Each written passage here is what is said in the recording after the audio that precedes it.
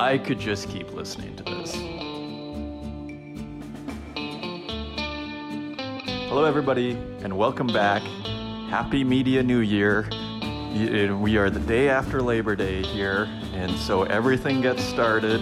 And we have a landmark episode on our hands here with episode number 150 of the Northern Miner podcast. That's 150 weeks of podcasting.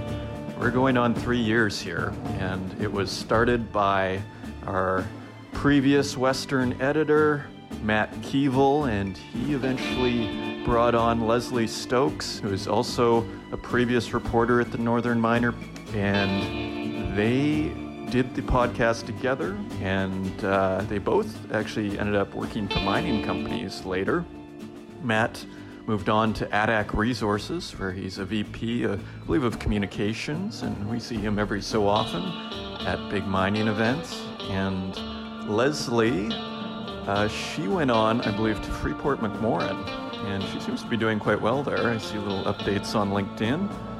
And after that, John Cumming, the editor-in-chief, took it over, and he did a great job and really built up the podcast to a whole other level. And here I am after John left. And so it's great to be with such esteemed company. It's a privilege to do this. So we've got a lot going on here as usual. You can find us online at northernminer.com. We're also available on Twitter at Northern Miner and on Instagram at The Northern Miner, and also on Facebook and LinkedIn. And don't forget YouTube, the up-and-coming YouTube. It's huge, but you just wait. We think YouTube's going to get even bigger. I think it's going to become the social network. That's my little prediction for the mining crowd here. And so I hope you like our new music. It's by Brett Van Donzel, and he is with Incompetech.com, and we've gotten all our music from Incompetech, so let's just give them a little plug, because they just release outstanding musical content for podcasts like this, and as I was saying, I could just keep listening to this, and I look forward to our next musical break, which is coming up. So, anyways, so we thought we'd change it up for episode number 150. And so here it is. And so, just a big thank you to Brett Van Donzel and Incompetech.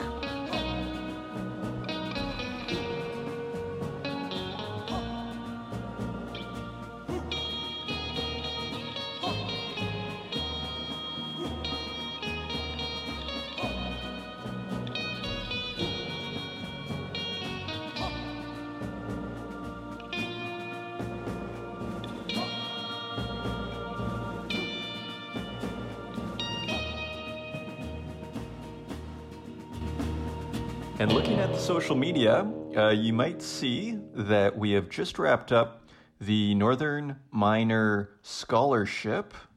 And the deadline was August 31st. We mentioned it last show. And the name of the scholarship is the Northern Miner Future of Mining Scholarship, where we provide $5,000 to an individual with a vision for the future. So Young Mining Professionals has collected all your submissions, and they said they got quite a bit. They put out a tweet yesterday. YMP scholarship submissions are closed. Overwhelmed and thrilled by the sheer number of applicants. What does it mean? Is interest in mining up or student debt staggering? Likely both, but continued support is needed from industry to keep filling the pipeline with talent. Okay, so it's very exciting. So let me just check here. I think the 10 recipients will be announced by September 30th, 2019. So all you people who submitted, you will find out in a month. So, and we will definitely post that information on the podcast. Also on social media, we have Diane Garrett, who is a new addition to our TNM Leaders series. And she is the president and CEO of Nickel Platinum, and she shares business and personal success knowledge she's gained through more than 20 years of senior management in the field of natural resources. So we highly recommend that. It's another great reason to subscribe to the Northern Miner. And if you, we have a ton of these things coming out. So stay tuned. We're just getting warmed up. And if you want to see all of them, just go to the top of our website. You'll see a little subscribe button, subscriptions. And you can get a subscription and you can get access to all this. And yeah, if you want to be, if you're a mining person and you want to be in the higher ranks of these mining companies, you can't really do much better than this kind of advice. To be a great executive is not just about work.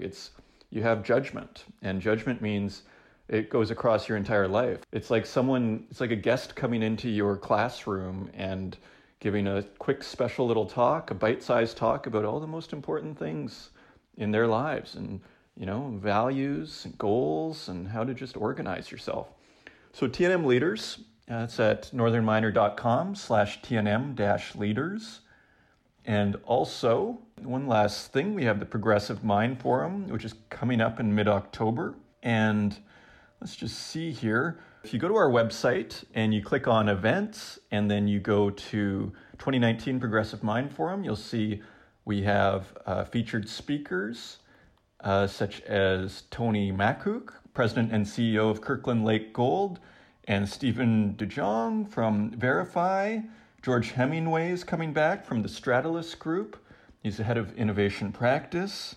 And this is, once again, we're going to hold it at the Mars Discovery District. And it was a really cool location to hold this. There are great speakers and there are panels on battery metals, on AI, on big data, and ESG. ESG refers to environmental, social, and governance. Generally this is used to evaluate corporate behavior and just to make sure, it's becoming a more important thing, ESG in 2019, it's not the 1980s anymore, right? So a lot of interesting things. There are sponsorship opportunities that are still available. If you like, just go to our contact page. You can find our sales guys and you can talk to either Michael or Joe and they'll help you out. So lots of opportunities there and very exciting. So that's just right around the corner. And turning to the website, we have a new story on Rubicon Minerals.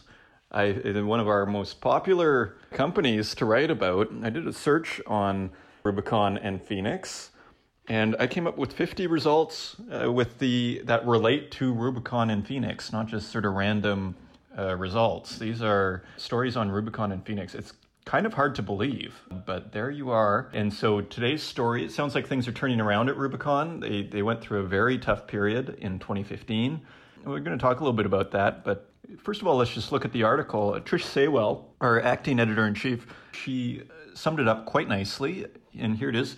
Quote, trial mining of Phoenix's F2 gold deposit was called off in late 2015 following the first gold pour when the company's previous management team ran into problems reconciling grades and realized the geology was much more complex than they had anticipated. Continuing on, Rubicon's current president and CEO, George Ogilvie, stepped into the breach in December 2016, restructured the company and completed a successful test trial mining and 35,000-ton bulk sample processing program last year. So it sounds like they're turning things around there, but it's quite something. Like if you look at some of these older headlines, and I'm just going back 2 pages, June 19th, 2007, Rubicon up 10% on Phoenix drilling. So if anybody tells you starting a mining company is easy, just do a search on Phoenix and Rubicon. High-grade gold intercepts in May 2008 at Rubicon's Phoenix. September 2008, Rubicon rises on Phoenix results. And then we have some drilling, intercepts more high-grade into 2010. Ready for a bulk sample in 2010. 2012, Rubicon prepares to defend Phoenix in court. And they ran into some issues with the Wabauskang First Nation. 2014, Rubicon keeps Phoenix on course. 2014, Phoenix in Red Lake, Rubicon says development risk is, quote, behind us. And then things get really bad, actually. First they reach a settlement with the Wabauskang First Nation, and then they begin new drill programs. They advance Phoenix into 2015, and then they halt trial mining at Phoenix in November 2015. And then we have an article in March 2016, Rubicon's Phoenix unlikely to rise again. And then following day, we have a CEO interview, and I believe it was with the interim CEO after the previous CEO resigned. Rubicon's Winship discusses Phoenix error. And 2017, can Rubicon's Phoenix rise from the ashes? They start exploring again. They add a resource, test mining. These are all different articles. So it's quite something. And now we're back to optimism on Phoenix studies. So one of the things, my favorite quotes that I learned in university studying ancient philosophy was Heraclitus. The sun is new each day. And the sun is new each day at Rubicon. Things are always in flux and changing. So we wish them the best. Hopefully things turn around for them. And it's, and hopefully it's for real this time. And so they're quite excited and they see opportunity at Phoenix. So that's right at the top of the page, our headline. Also on the website, we have our Mexico special, and you can find that at the bottom left of the homepage. And included in that special is a Mexico snapshot, precious metals from coast to coast. And this is really just a survey of of what's going on in Mexico on the precious metals front. Sometimes we can't cover everything, and then a lot of these companies some are small, some are big. So these little surveys are really interesting. It's just a little update on, what people are up to. And so you have Exelon Resources, Impact Silver, Leagold Mining, McEwen Mining, Mexican Gold, and Minera Alamos, Sierra Metals, Southern Silver Exploration, and so you can read all about what they're up to in that special. It's a nice little summary, a few paragraphs, 3 paragraphs each about. Also on the website, we have a site visit, and this is from Tom Azzopardi, and he is a contributor to the Northern Miner, and he's talking about Coro Mining, and the headline is Coro Dusts Off New Copper Find, and they want to build Chile's newest copper mine. And you can read all about that. That was the headline of our paper this week. And we have some beautiful pictures by Tom Azzopardi as well. And you can learn all about that project. It's quite interesting when you get into the story. It sounds like they have their financing well taken care of.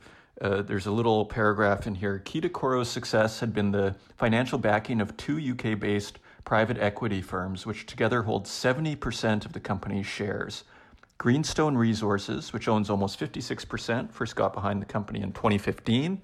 And Tembo Capital joined in last year's capital raising and now owns 15.6%. And it continues, their long-term investment has allowed Coro to skip the financing difficulties that hobble most mining juniors. Finally, there's a quote here. The good thing with these funds is that they always have money available to keep injecting money into the project.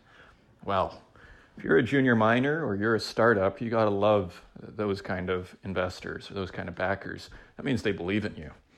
So you can see our latest site visit on the homepage, which was also, again, our headline to this week's paper, Coro Dusts Off New Copper Find, a live site visit by Tom Azzopardi in Chile. And finally, on the website, we have a couple of financings. You have Osisko Gold Royalties is buying into Sable Resources. They're going to put about $2 million for about 10% of Sable's companies, and they're getting 16 million shares at 13 cents a piece, 12% premium on their 30-day volume-weighted average price. And as well, we have Horizonte, which also rose on a financing from Orion Mine Finance, and they're giving $25 million in exchange for a royalty of 2.25% on Horizonte's Araguaia project in Brazil, which is one of the largest undeveloped ferronickel projects in the world. And nickel prices, it's very interesting what's going on with nickel prices, as copper is at 52-week lows and nickel is getting higher. And that means, what this means is it's time for metal prices. So let's take a look at metal prices.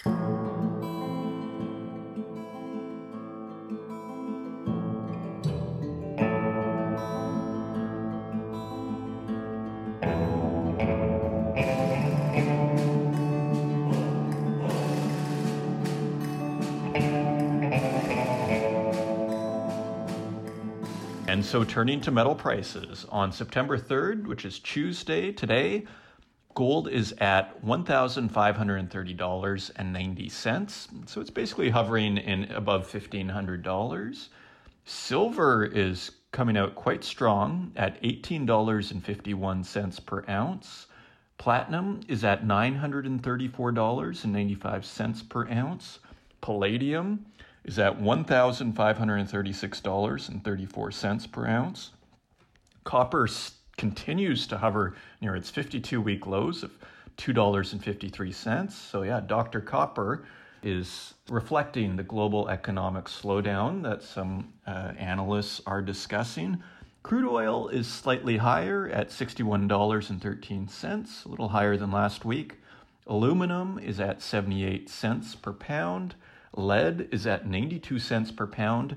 And nickel is at $8.10 per pound. So nickel continues to perform strongly. And so a very interesting thing seems to be going on in the nickel market. Tin is at $7.17 per pound. Cobalt is at $14.29 per pound. And zinc is at $1.02 per pound.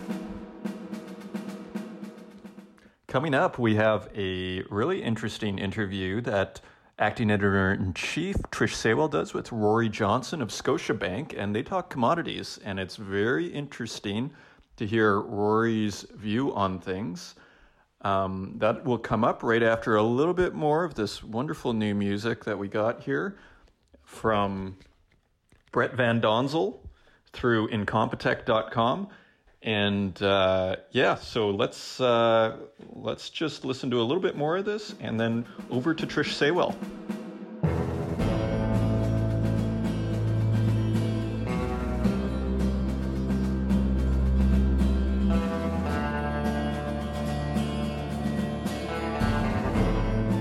Hi, Rory. Thanks for joining our podcast. Thanks so much for having me, Trish. It's good to talk to you. Before we jump into your metal price forecasts, can we start with your view on the global economy? I mean, we're seeing signs of a slowdown in some countries, and many economists are warning about inverted yield curves and the risk of recession and so forth. Then, of course, we have the rising uncertainty stemming from Trump's trade war with China and the U.S. president's increasingly erratic behavior, in my opinion. What do you think is going on, and what's the impact going to be?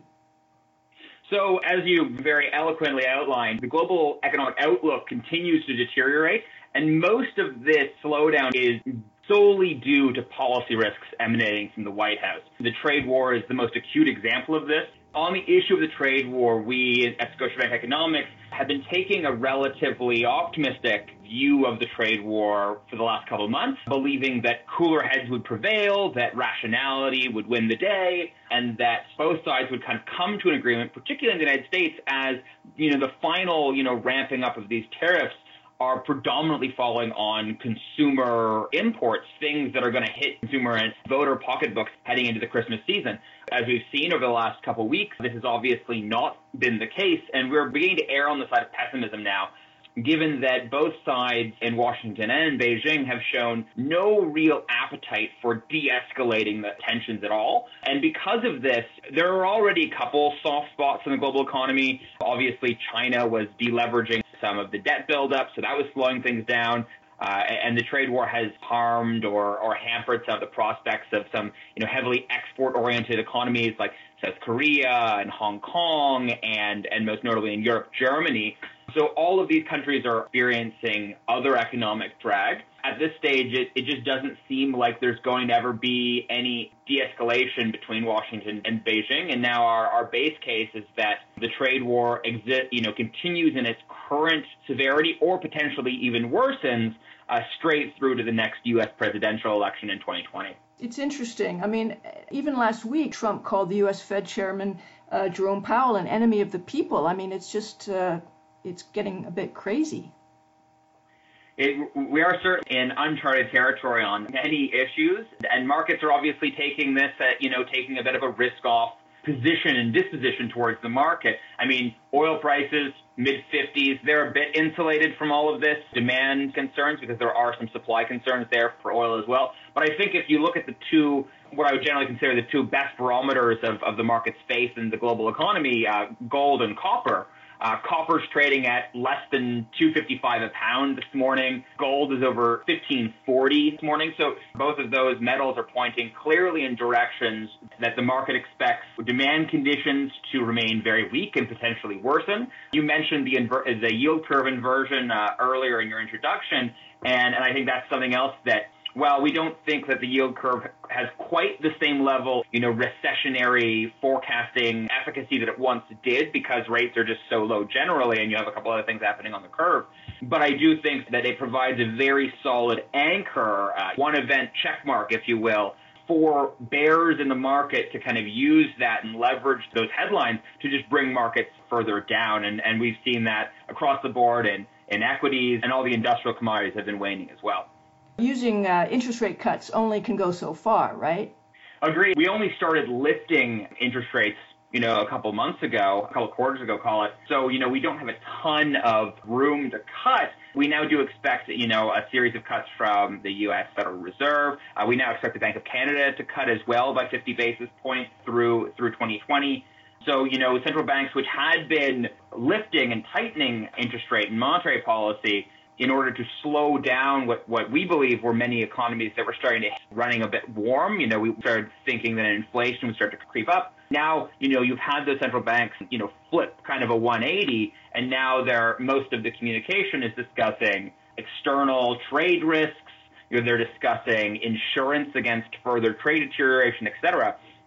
So if we look at the Bank of Canada as a great example of this, we actually believe the Canadian economy remains relatively robust, but with Australian Central Bank and the New Zealand Central Bank and other banks starting to, outside of the core, starting to tilt towards this language of insurance against further trade risks, I think that we now believe that the Bank of Canada is going to follow suit with that kind of global central bank tide, but we think that the Bank of Canada is only going to be cutting because of external risks, despite the fact that the domestic economy still seems relatively strong. What about in Europe? We're seeing signs in Germany of a slowdown too. That's quite worrying. Yeah, so Germany, obviously, it's always been the industrial powerhouse of Europe. Slowing in Germany is particularly concerning, but I think one thing that we can, take a little bit of solace in is that Germany is also one of the most trade exposed of the economies in Germany, which overall Europe is a little bit less trade exposed than Germany is itself. So I think that much as most of the risks we're seeing are on the trade file, we would expect those types of risks to disproportionately affect Germany. Whereas on the flip side, the French economy, which is traditionally underperformed the German economy in terms of growth, is actually now, seeing getting a bit of a second wind. There's been some stimulus there last year. It's also less trade exposed than Germany and has a more insular economy, which is actually insulating it from some of these trade risks. So I think that Europe is definitely, weakened. I think all global economies have weakened slightly over the past year. And this is mainly on uncertainty. People just don't know what the future is going to look like. So they're hesitant to put,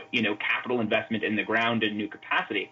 But I do think that Europe is weaker, but it's not, it's not in a crisis at this stage. I think that Germany is able to kind of recover from a couple of quarters potentially of negative growth without too much hardship. But I do think that, Germany can be seen as the bellwether within Europe as, confirming that hard times on the trade side. And China's hard to read, but what's your view on China's economy at a deeper level? The challenge with China right now and looking at the Chinese economy is disentangling what is happening, what degree of the slowdown is just this continued story we've been seeing in China for the better part of a half decade now, rebalancing growth from investment towards consumer consumption, trying to deleverage the economy that had become especially overdebted on the corporate side. This is the result of large expansionary fiscal measures, both in the 2008-2009 recession, but also more recently in the 2016, what I'll call a little bit of a industrial mini dip globally, that Beijing also pushed a lot of money into its economy, really incentivized more lending. So there's a lot of debt that's been built up in China, and there's now efforts for financial stability reasons to kind of ratchet that debt backwards. That's obviously going to have a bit of a braking effect on growth, particularly in heavier industries that commodities feed into as feedstocks.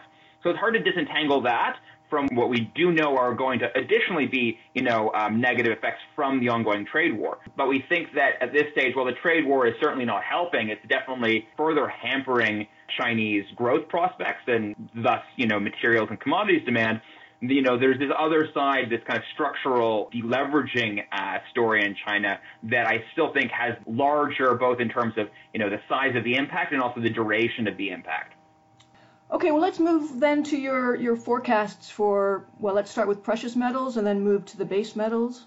Yeah, so, in terms of gold prices, we do expect generally gold prices to stay around current levels for most of the rest of this year and then gradually start declining into 2020. That said, obviously, the trajectory of recent central bank moves is quite bullish for gold. So if these continue and if we continue to see looser and looser monetary policy and, heaven forbid if things get worse and we start to see, some of the major economies engage in another bout of, say, quantitative easing, that would be very, very good for gold. And we would need to lift our forecast from there. But at this stage, we still see gold averaging about $1,350 an ounce in 2020. But currently, we're trading almost $200, an ounce above that. So for gold, most of the risks right now are on the upside of our current forecast.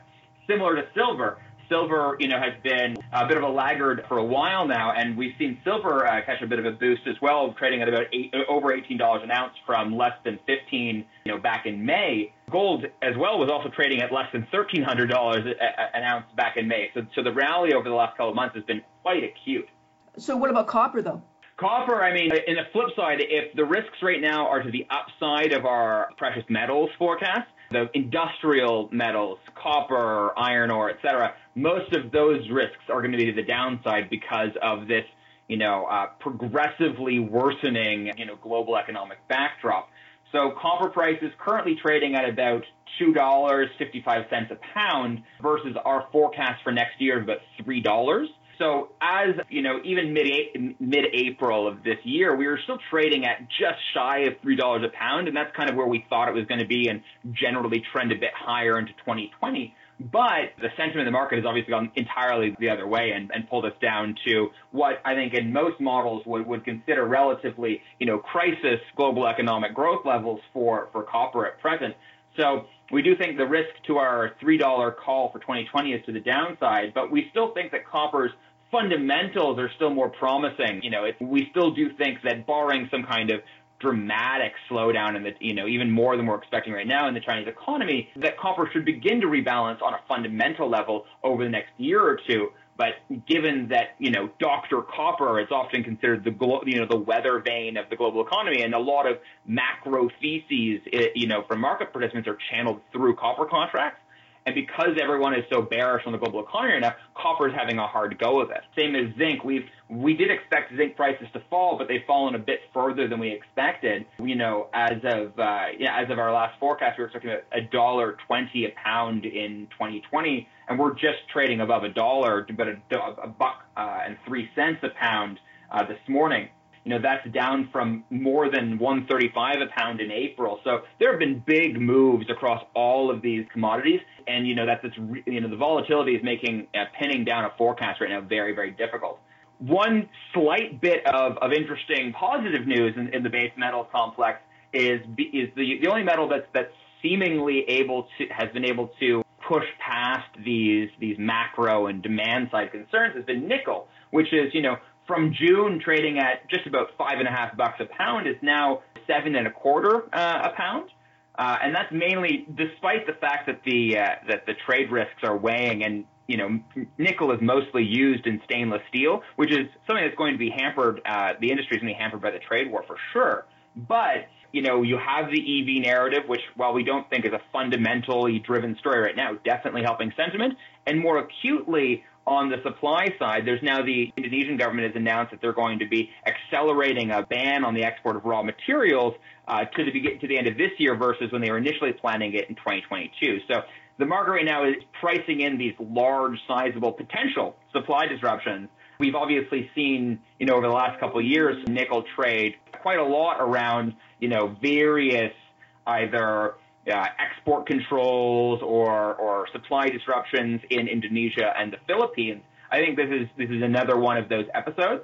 So At $7.25 a pound, I think the risks to current prices on nickel are to the downside. We're expecting $6 a pound for next year.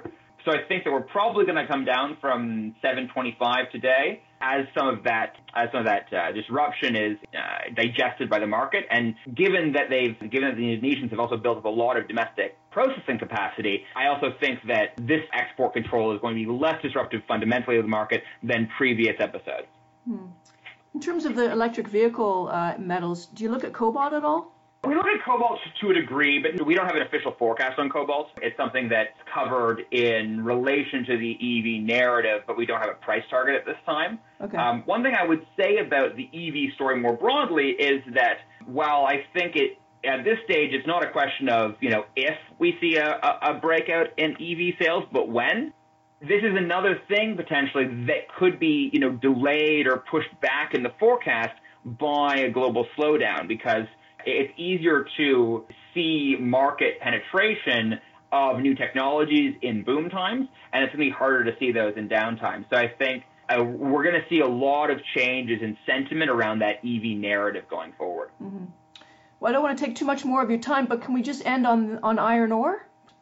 Yeah, absolutely. So iron ore is obviously been a big story in terms of disruptions in Brazil.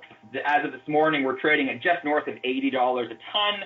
That's down from more than $110 in July, and around where we were trading, give or take in May. So from May to today, we've risen by $35 a ton, almost 50%, and then come back down.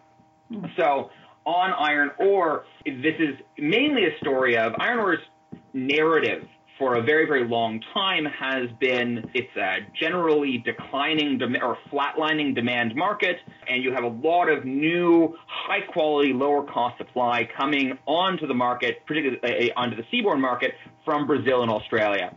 So what you needed to see in the market, in the pricing, was for those prices to fall from, 80 or, earlier, a couple months ago, $100, well down to below $60 a ton in order to balance that market, in order to push out, less efficient, higher cost producers, mainly in China. So this is what was going on. And then you had the tailings dam failures in Brazil that caused a large portion of that country's productive capacity to at least be temporarily idled. Some of those restrictions are now being loosened. We're starting to see that ore re-enter the market.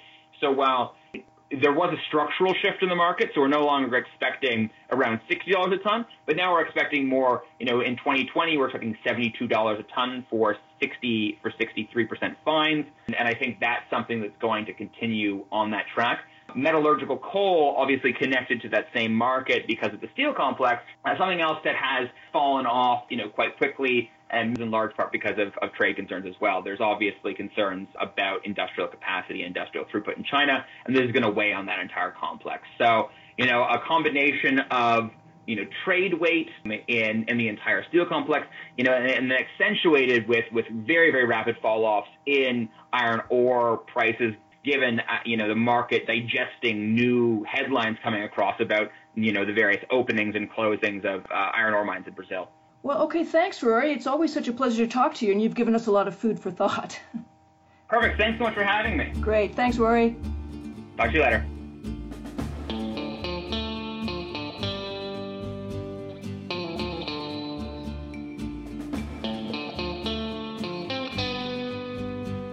And that does it for this episode of The Northern Miner, episode number 150. And we'd like to thank you for being a part of it. And we'd like to thank you for being a part of it every week. And if you would like to help us out and help the podcast, you can give it a review in the Apple directory, which helps enormously. Or you can like, subscribe, or share it online, or even tell your friends about it. All these things help raise the profile of the podcast. And that's all for now. Until next week, take care.